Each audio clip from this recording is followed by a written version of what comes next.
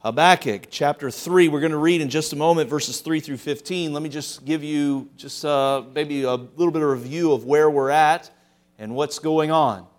If you know the story of the book of Habakkuk, it's a prophecy. It's really the only book in the Bible that is strictly a dialogue between the prophet and between God.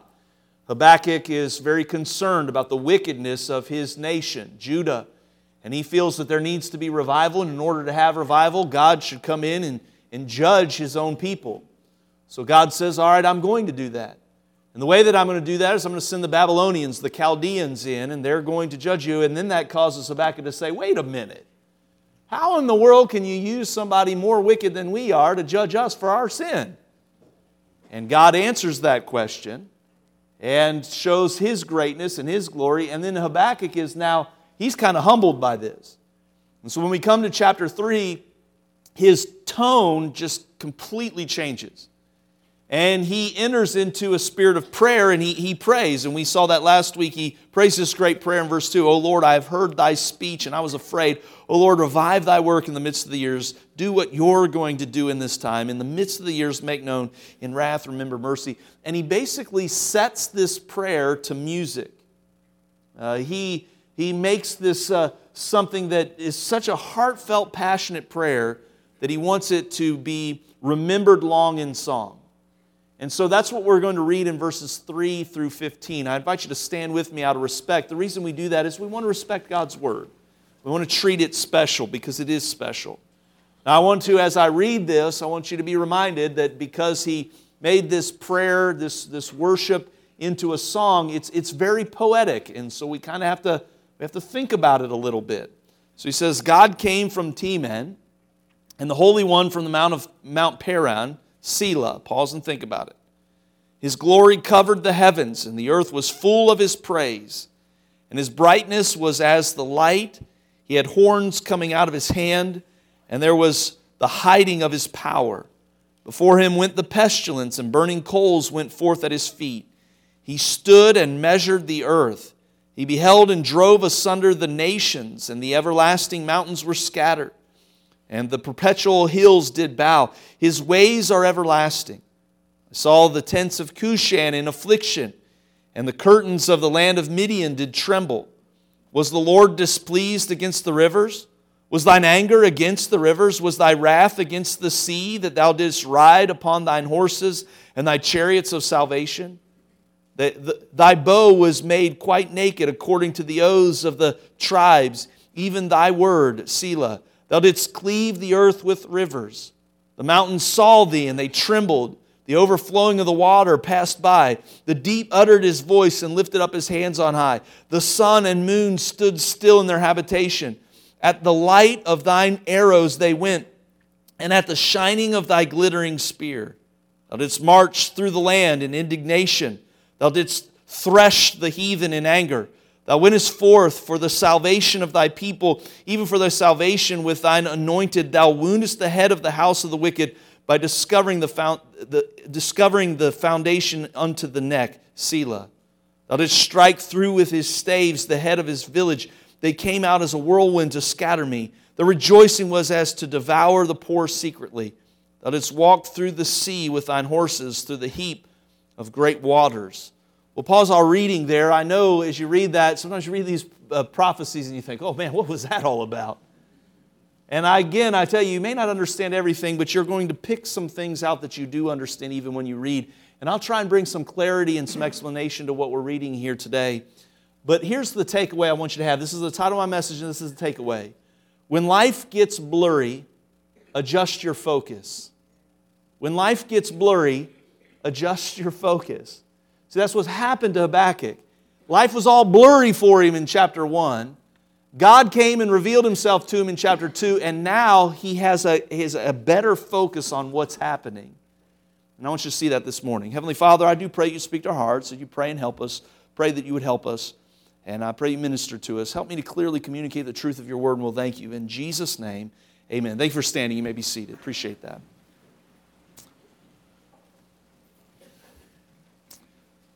Whether we like it or not, we are influenced by our culture. And I certainly have been influenced by the American culture in this respect, that we live in a very impatient society. We want what we want now. In fact, we want it yesterday. That's just kind of how we are.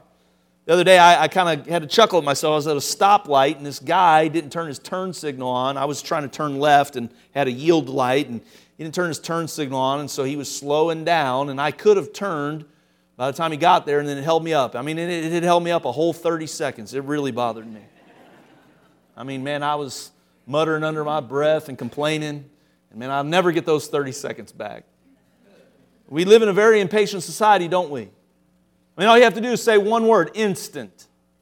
I was trying to think of, off the top of my head, just all these things that go with instant. We want instant results. Instant food. How do you have an Instapot? Yeah, you know what I'm saying? We want instant wealth. We want it, and we want it now. And we want immediate results. We want immediate results that can be calculated, categorized, and computed. That's what we want. And so therefore, we sometimes bring that mentality into our faith. We want results rather than wanting fruit. We talked about fruit last Sunday night in the life of Joseph. He was a fruitful bough and a fruitful tree or vine. And you understand that fruit takes time to produce. You don't snap. Like if you have some kind of fruit-bearing tree, it takes seasonal time for that to grow. It doesn't just happen. And I'm afraid sometimes people carry that mentality into their faith, but God describes true Christianity as fruit-bearing. It's not instant. So all this, God's Word changes lives, you understand, it does do that, but it sometimes takes time to bear that fruit out in our life, and many people are not willing to allow that to happen. And so what happens is the consequence of having this instant mentality, especially when it comes to our faith, is that we lose the value of the process. You understand, like a washing machine goes through a cycle to get the clothes clean. And sometimes we want to rush the process. We want to ignore the process and just get to the outcome.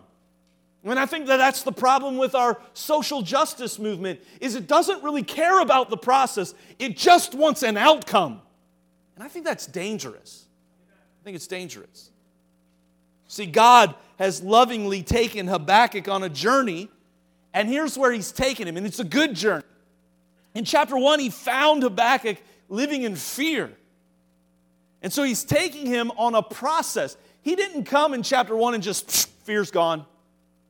No, it was a process of leading him and teaching him and showing him and revealing to him. And it led to a place of faith in chapter 3. That's been the title of our series, From Fear to Faith. But let me just help you this morning. If you're saying, you know what, I want God to take away all my fear and I never want to experience fear again. And God doesn't really do that, because He's not just interested in outcomes. He's interested in the process. And so as He lovingly takes Habakkuk on this journey, it requires some things.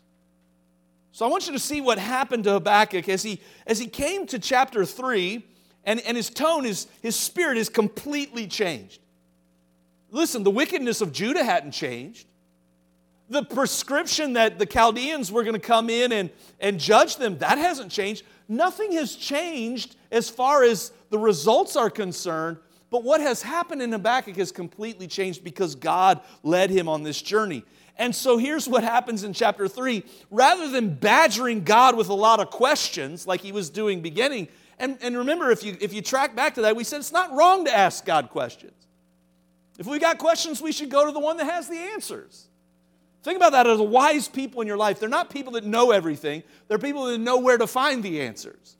And so Habakkuk going and asking questions, that wasn't a problem. But in chapter 3, he's no longer badgering God with his questions. Instead, what he's doing is he's singing his praises. So that leads me to ask a question. In my study, I was thinking, okay, so what happened between chapter 1 and chapter 3? What happened? What changed? And I got one answer for you.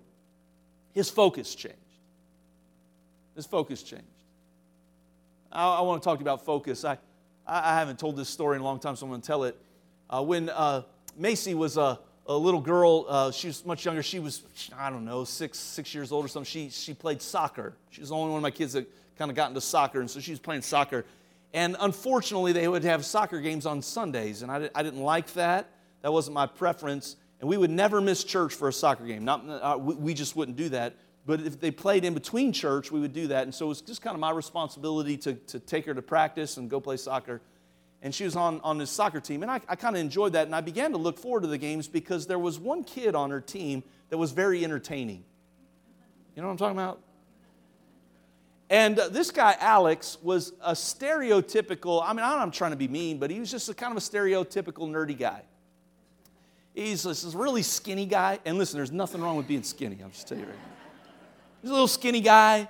I don't know how his shorts stayed up, and he would pull his shorts up higher than most people would and tuck his shirt in real tight. And he wore like sports goggles with a strap, and they were big, and he's this little skinny guy. And this guy had like a massive, massive overdose case of ADHD. Like I'm not trying to make fun. I'm just trying to create in your mind's eye what to envision with Alex. And, they would be in line doing their soccer drills and practice, and Alex would not be paying attention. He's just this gawky, looking around everywhere. And you couldn't get him to pay attention and hone in. And I don't always understand coaches. I know we like to criticize coaches. They know more than we think they know sometimes. But he made Alex the goalie. I thought this was a mistake because, this guy's got all this energy. Let him run after the ball, But here he is, he's over in the goalie box. And, the ball's coming and Alex is, he's over here. Well, Alex came from a single mother family, a single parent family, and his mom was raising him. And they had several kids. She was doing the best she could with them, and she was a good lady. But she was kind of, apples don't fall far from trees. So she kind of had her pants up a little high and tucked in, and she's over there on the sideline watching Alex play goalie. And Alex would get distracted. And so she had a remedy for that. It was to yell at him. And she had this really shrill, high-pitched voice, and she would go, "Alex! Focus!" And these must have been the magic words because Alex would be, and she'd say, "Alex!" And he was ready for the ball. He was on it. And so this would happen over and over and over again. I began to look forward to every Sunday afternoon game. I'd pop my popcorn. I'd have my folding chair. I'd set up shop down by the goal, waiting for Alex to come trotting out onto the field. "Yeah, we got our goalie today!" And he'd be getting out of, "Alex!" It was just like, it was intense. Cracked me up. We were trying to impact our community, and reach with the gospel. And one day I looked out into the congregation, and there was Alex and his mom sitting in the congregation. Man, I wanted to so bad in the middle of my sermon go, "Alex! Focus!"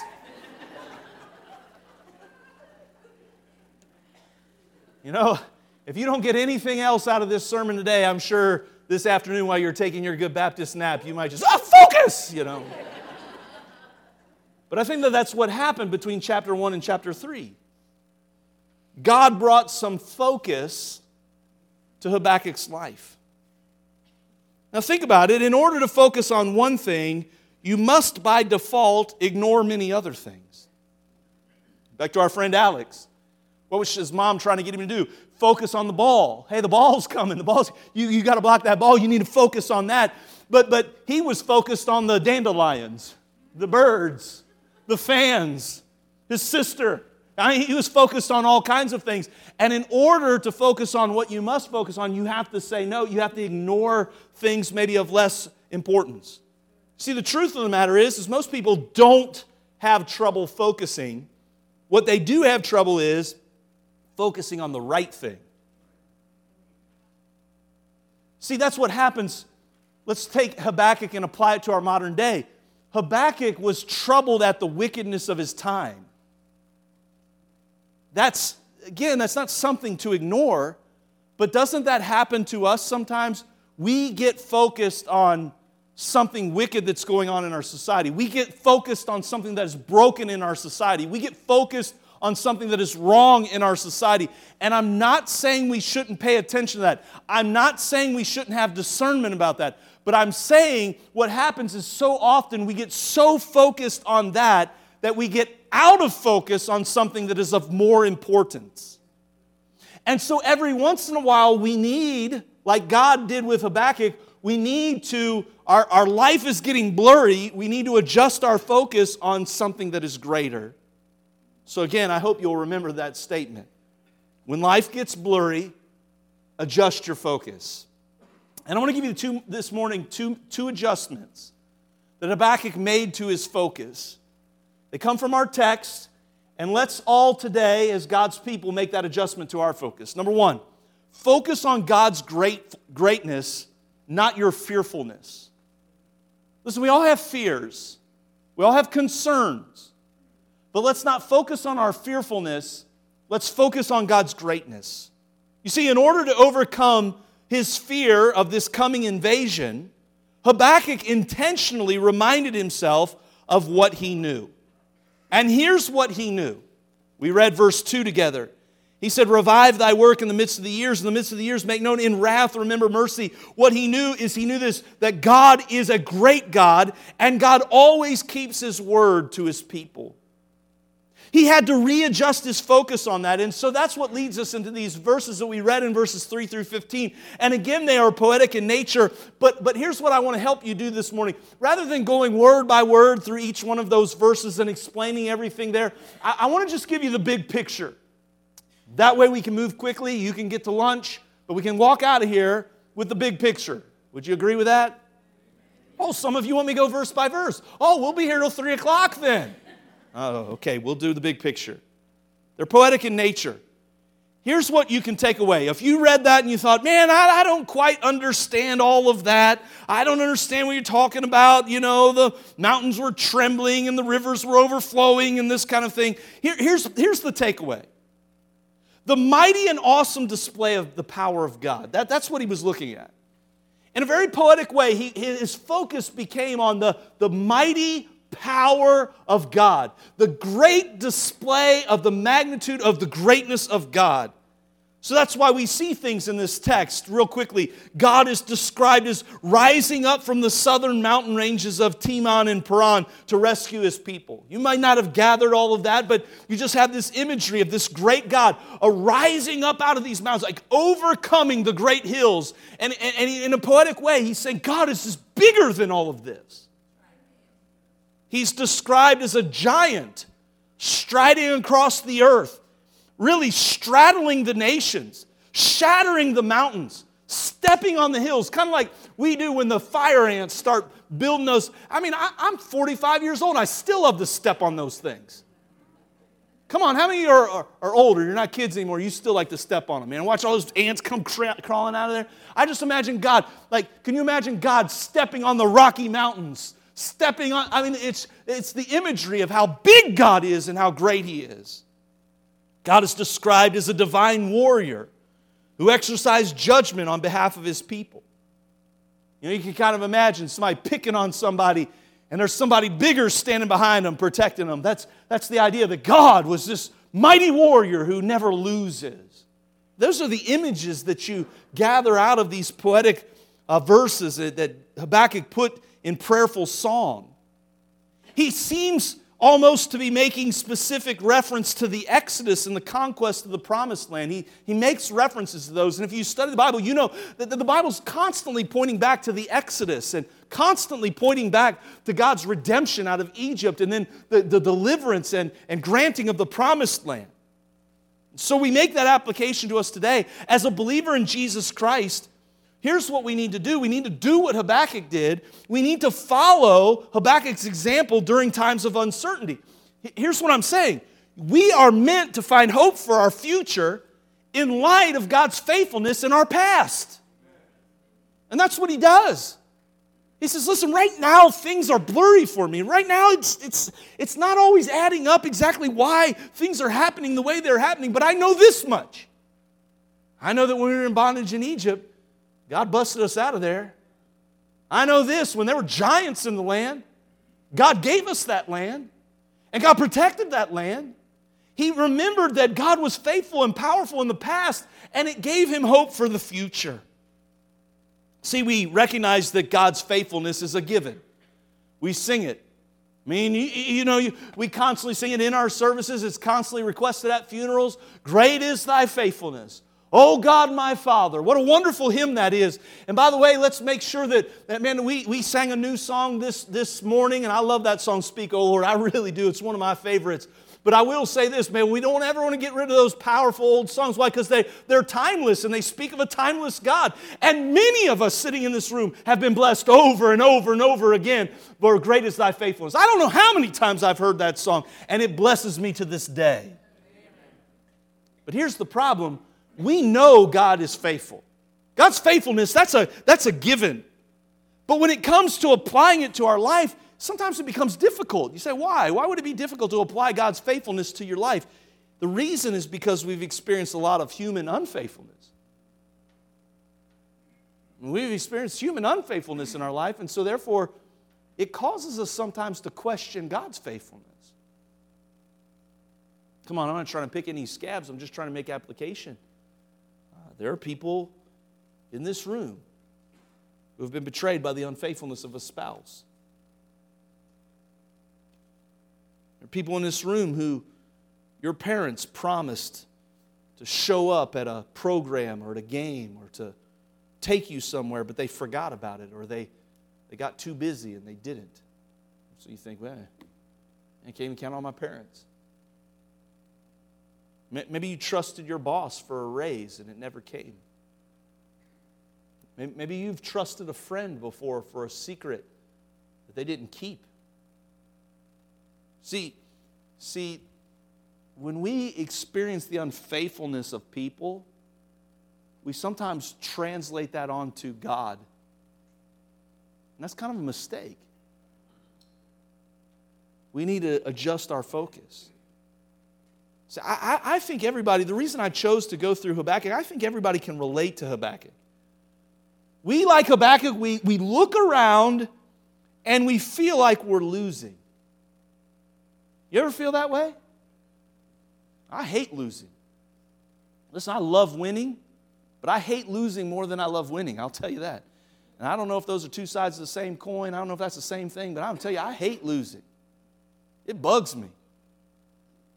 And I think sometimes we, as God's people, in America especially, we look around and we feel like we're losing. I think Habakkuk felt that way.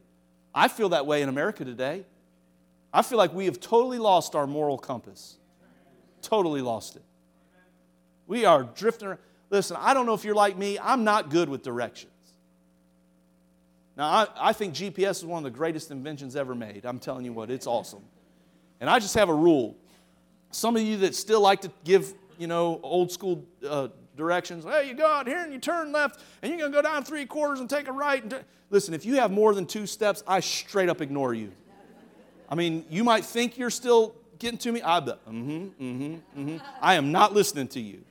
It's called Google, and I will get there. But I'm not real great with directions. I mean, the other day, have you ever been to the 3rd floor in our local hospital? The 3rd floor in our local hospital is where the ECU is and the CICU. It is incredibly confusing. And I have been up there a lot of times. And now they're doing some construction work up there.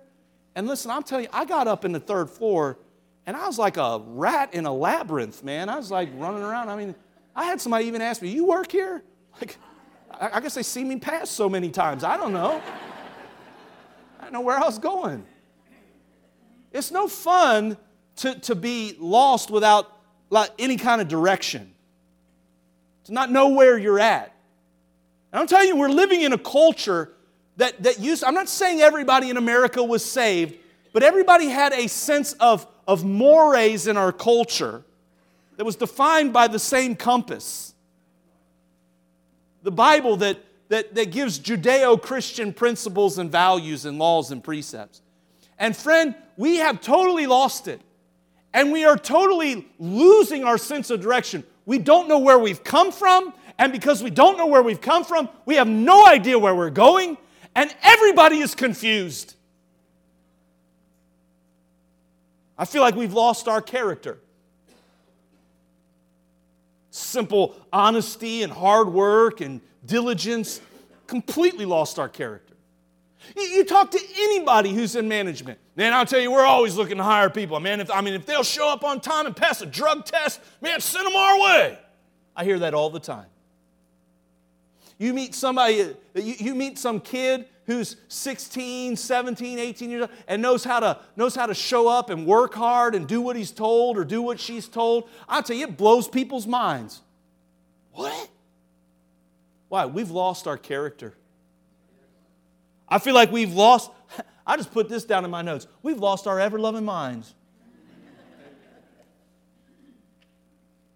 I mean, we're hearing on the news people sending their kids to family-friendly drag queen shows.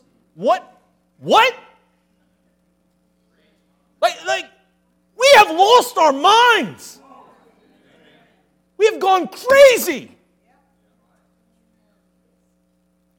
And here's what happens to us, and I'm trying to bring this back into proper focus, because it's easy to sit on Fox News or whatever your source of news is and scroll like this and go, what? Oh my, oh gosh, and just lose your mind.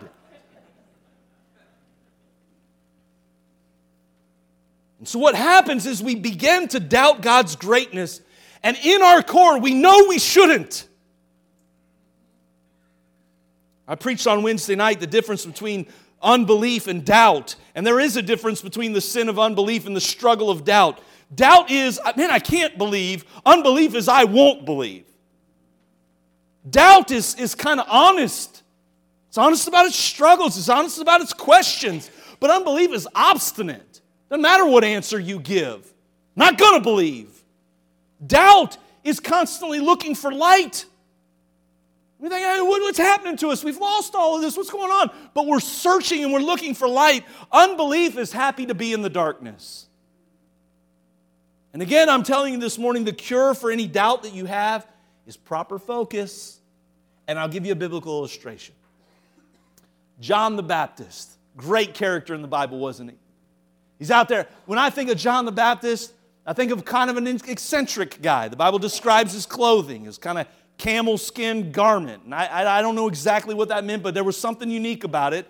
And so I kind of see this kind of hairy thing, and he's wearing a big leather belt, it says. I don't know why. I always envision like a weightlifter's belt, some like big, huge belt. And he's wearing that for some reason, and he's out there eating bugs and honey. I mean, I don't know. Did the guy have this, I imagine, sound a beard, and he's preaching in such a way, maybe spittle got in his beard, and he's dipping bugs in honey. I just imagine kind of a crazy guy. But he was a preacher. A lot of people look at preachers and think, kind of crazy, kind of crazy. He's out there preaching, and he's preaching away, and boy, he's standing toe-to-toe with political leaders. He's standing toe-to-toe with religious leaders. He's exposing wickedness and immorality, and he's preaching away, and he says, hey, listen, I'm not him. I'm just the voice of one crying in the wilderness, Make your paths straight and get ready because the Messiah is coming. And one day the crowd parted and John the Baptist looked, and with great assurance and great authority, he looked out and he said, behold, the Lamb of God that taketh away the sins of the world. And man, we get all fired up about that. And we should. It's awesome. But fast forward in time a little bit. John the Baptist has been thrown into prison because of his stand for righteousness. He said something that the political leaders didn't like. They wanted to shut him up. They eventually did. They cut off his head and put it on a silver charger. His voice cried no more. But he sat in prison. You can imagine what he was going through, couldn't you? Boy, he was out at the River Jordan. Boy, his focus was right on. Boy, his focus was on prophecy. His focus was on the glory of God. His focus was on the Messiah. His focus was on redemption. His focus was on repentance. His focus was on Jesus. That's why he said, he must increase and I must decrease. Now he's sitting in a prison cell. Can't see Jesus.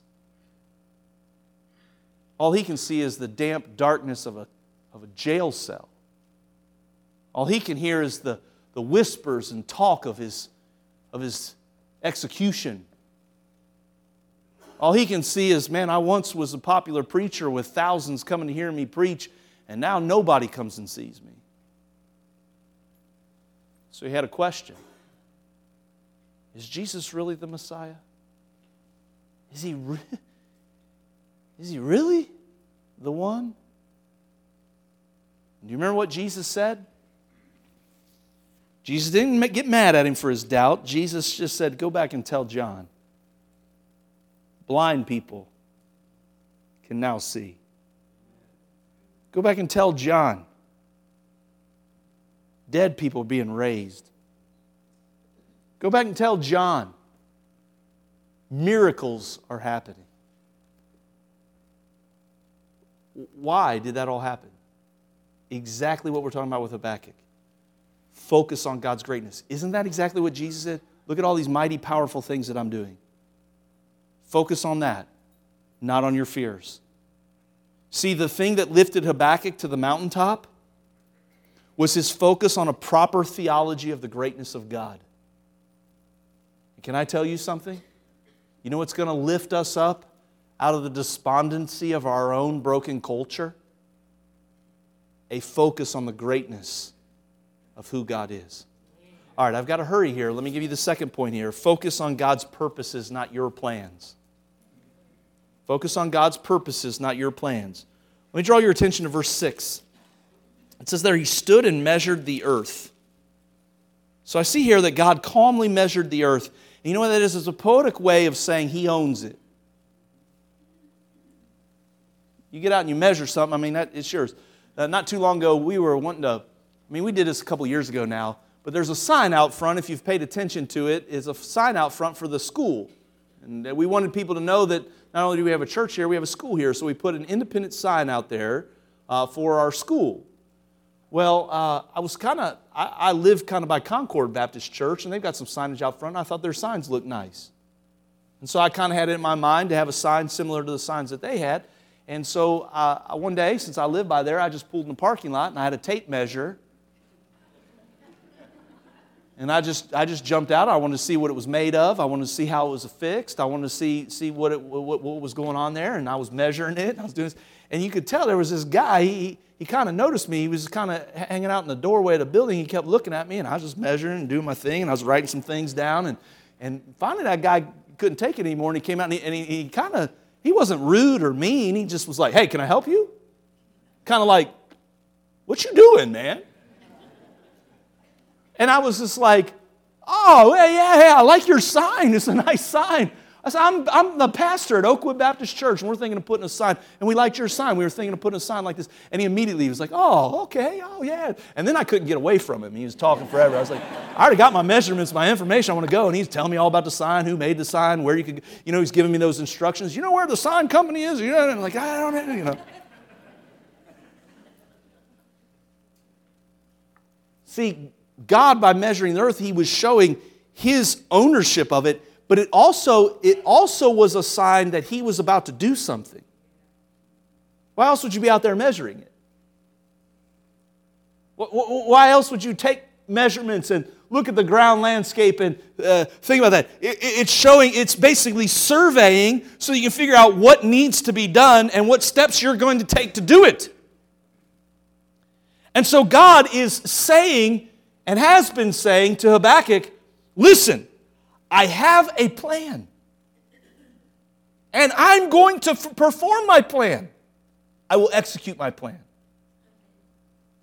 Now, I like that because God could have stayed put. God could have let everything happen and done nothing about it. And that had been Habakkuk's originally concern, but now he knows better. And Habakkuk came to the realization that as long as he focused his attention on Habakkuk's welfare and on what Habakkuk thought was right for himself, then he was kind of miserable. He was out of sorts. Why is this happening? Why are you letting this?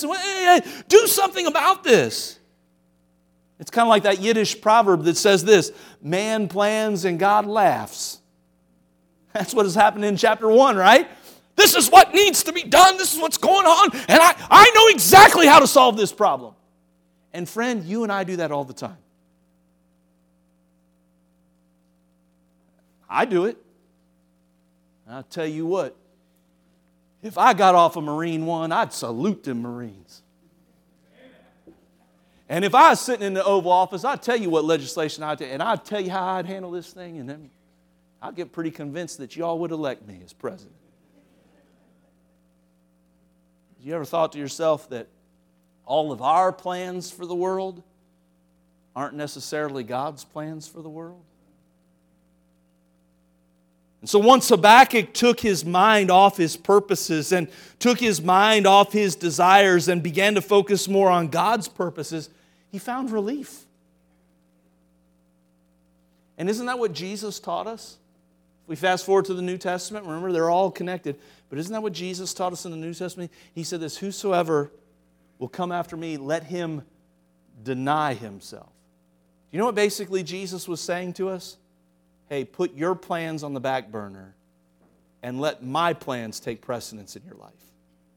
That's basically what he was saying, right? Well, that's what Habakkuk needed to do. Habakkuk was no longer concerned for seeing his purposes and his plans succeed. Now, what he wanted more than anything is he wanted God's will to be done. And that was part of the Lord's model prayer, right? Thy will be done on earth as it is in heaven. Basically saying this, quit trying to force your plans through and just live to follow my plans. And Habakkuk got to that place. But it took him a process. It took him a while. You see, Habakkuk came to the place that if God's plan included the invasion of the Babylonians, then he got to the place where he said, then so be it. And let me ask you a question. It's kind of a hard question. If God's plans for redemption, God's plans for His glory, if they involve the destruction of America, would you say, so be it? It's kind of hard, isn't it? I think sometimes our problems can almost be traced back to our natural tendency to focus on our own self-centered purposes in life instead of focusing on God's purposes for us. Let me close by reading to you a poem. John Bannister wrote a poem, and he likened life to weaving. Sometimes maybe you've heard preachers use that illustration of somebody's doing like cross-stitching or something, and underneath it's a mangled mess, but on top it's a beautiful picture. It's kind of what the idea of this poem is. Let me read it to you. John Bannister wrote, "My life is but a weaving between my Lord and me. I may not choose the colors, He knows what they should be, for He can view the pattern on the upper side, while I can only see it on this, the underside. Sometimes He weaveth sorrow, which seemeth strange to me, but I will trust His judgment and work on faithfully. 'Tis He who fills the shuttle, He knows just what is best. So I shall weave in earnest and leave Him with the rest. Not till the loom is silent and the shuttle cease to fly shall God unroll the canvas and explain the reason why. The dark threads, they are as needful in the weaver's skillful hand as the threads of gold and silver in the pattern that He has planned. He knows, He loves, He cares. Nothing this truth can dim. He gives the very best to those who leave the choice to Him." It's well written, well done. And I think that's what God is saying, or God has taught Habakkuk in chapter 3. Is listen, I know you had it all planned out, but your plan is not my plan. And Habakkuk was all kind of worked up and unsettled until he just said, you know what? I'm going to focus on God's purposes, not on the way I want it to be. And he found peace and he found praise. Now we'll conclude the letter, the prophecy, in the last several verses next time we're together. But maybe your life feels a little blurry right now. Can I just encourage you, adjust your focus? We'll say, what should I be looking at? Why don't you start, for one, looking at the greatness and the majesty and the power of God? Why don't you start there? And why don't you just start there, instead of trying to force your plan on God, just say, hey, God, whatever plan you want, I want to get on your plan. Let me ask you some questions. Question is this: where is your focus? Is your life blurry? Then again, I say to you, adjust your focus. Are you focused on your fears? Or have you been focused on His greatness? Are you focused on your plans of how it should be? Or are you focused on God's purposes? I pray the Lord will help us today.